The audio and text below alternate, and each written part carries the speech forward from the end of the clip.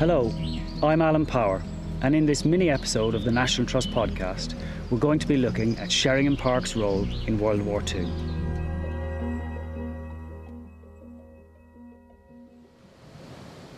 I'm standing here with quite a strong coastal breeze coming in off the North Norfolk coast. I have an amazing view. Houses in the distance, there's a bit of a mist hanging over the sea, but it's a really beautiful, fresh day. I'm underneath quite an old, probably 200-year-old beech tree with very low-lying limbs on it, but actually it's what is towards my feet is really, really interesting. I'm standing looking at what can only be described as a sunken brick-built bunker in the ground with a couple of windows at feet level looking out over the sea.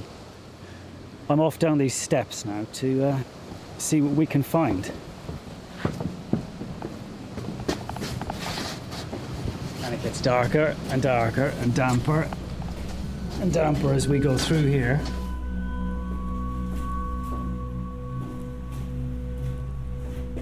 My name's Rupert Ellis. I'm one of the ranger team, one of the assistant rangers, and one of the things that I do is deal with some of the archaeology in the park.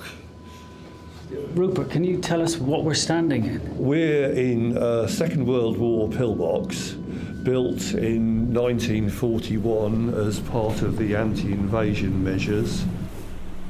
So a pillbox is a concrete box with a few windows in hopefully the directions you want to shoot. The term comes from the time of the Boer War when they were invented.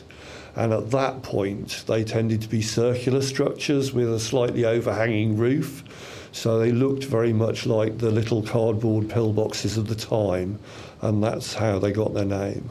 It wouldn't have had a heavy machine gun. We know that because if it had, it would have had a concrete table here, which survives in the other pillboxes further down towards the coast. What it would have had is some kind of metal frame set into this window with a rest for a gun, so you didn't have to stand there holding it. It would just sit there and would be ready to use when you wanted it.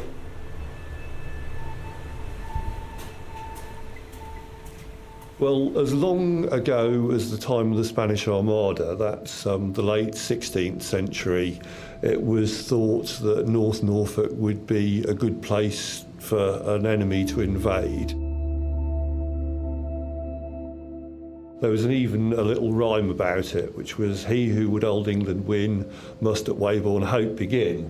And if we look out of the window, the coastguard cottages and then the windmill just to the left are part of Weybourne. So we're very, very close to Weybourne. And that fear went on through to the period before the First World War, when there were lots of invasion scare novels written.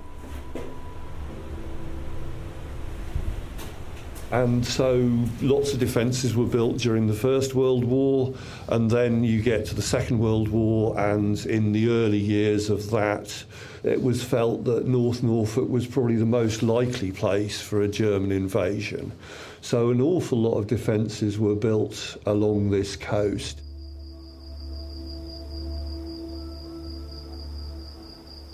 How many people would have occupied this space while they were watching what was happening out at sea? Probably only 2 or 3 people at a time. And they would have covered a 24-hour shift, presumably looking for lights at night time, listening for sounds during the day, that kind of thing? Yeah, there certainly would have been somebody in here 24 hours a day all the time at the height of the invasion scare. I doubt any individuals would have spent very long in here. I'm sure they would have swapped them round the positions fairly regularly to keep people sharp apart from anything else.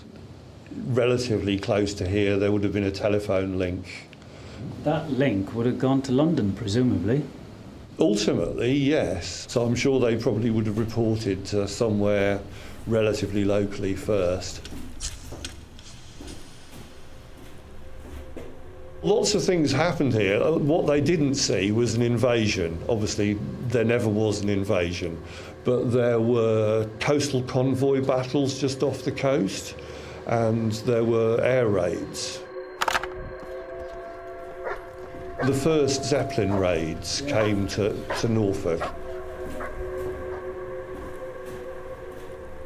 summer of 1940, before this pillbox was built, most people were absolutely convinced that the Germans were going to invade.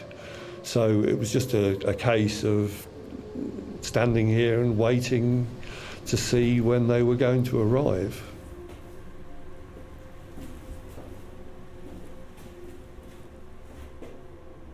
I'll bet at some stages your eyes start playing tricks on you as you're looking out. There's quite a stretch of sea you can see out this window, and I'm sure that you look out and you'd start thinking that you're seeing things. Well, and there would have been ships going past all the time. There would have been coastal convoys visible going past all the time. So I'm sure every time you saw ships, or indeed when you saw aeroplanes coming on, you would think, you know, what is this? What's going on? Is this the enemy? If people are interested in the military archaeology at Sheringham Park, or the archaeology in general here, they can come and visit, and there is a walkabout leaflet that they can then guide themselves to the more accessible bits of the archaeology around the estate. There's a wide variety of stuff on there, from the prehistoric through to the World War II stuff.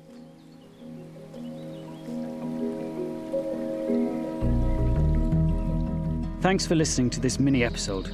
Do join us again next month when my adventurous colleague Kate Martin will be taking you on a journey to the Northumberland coast.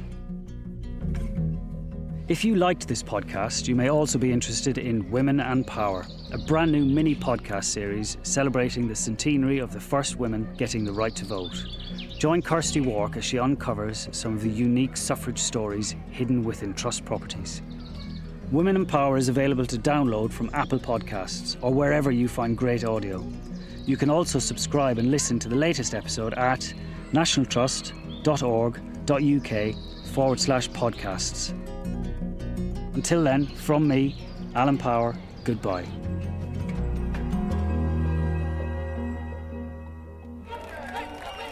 In July, the National Trust marks the centenary of female suffrage in the UK with a unique new podcast series called Women and Power.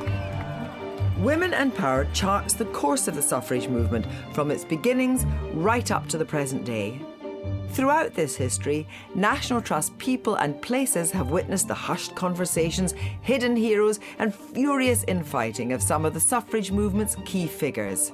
In this podcast, we delve into our archives to uncover the seldom told stories of maids, mill workers, politicians and even royalty who fought and campaigned to help shape the world we live in today.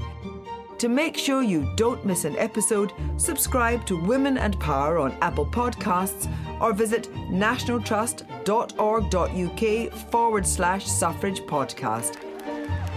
I'm Kirsty Wark, and this is Women and Power, a podcast from the National Trust.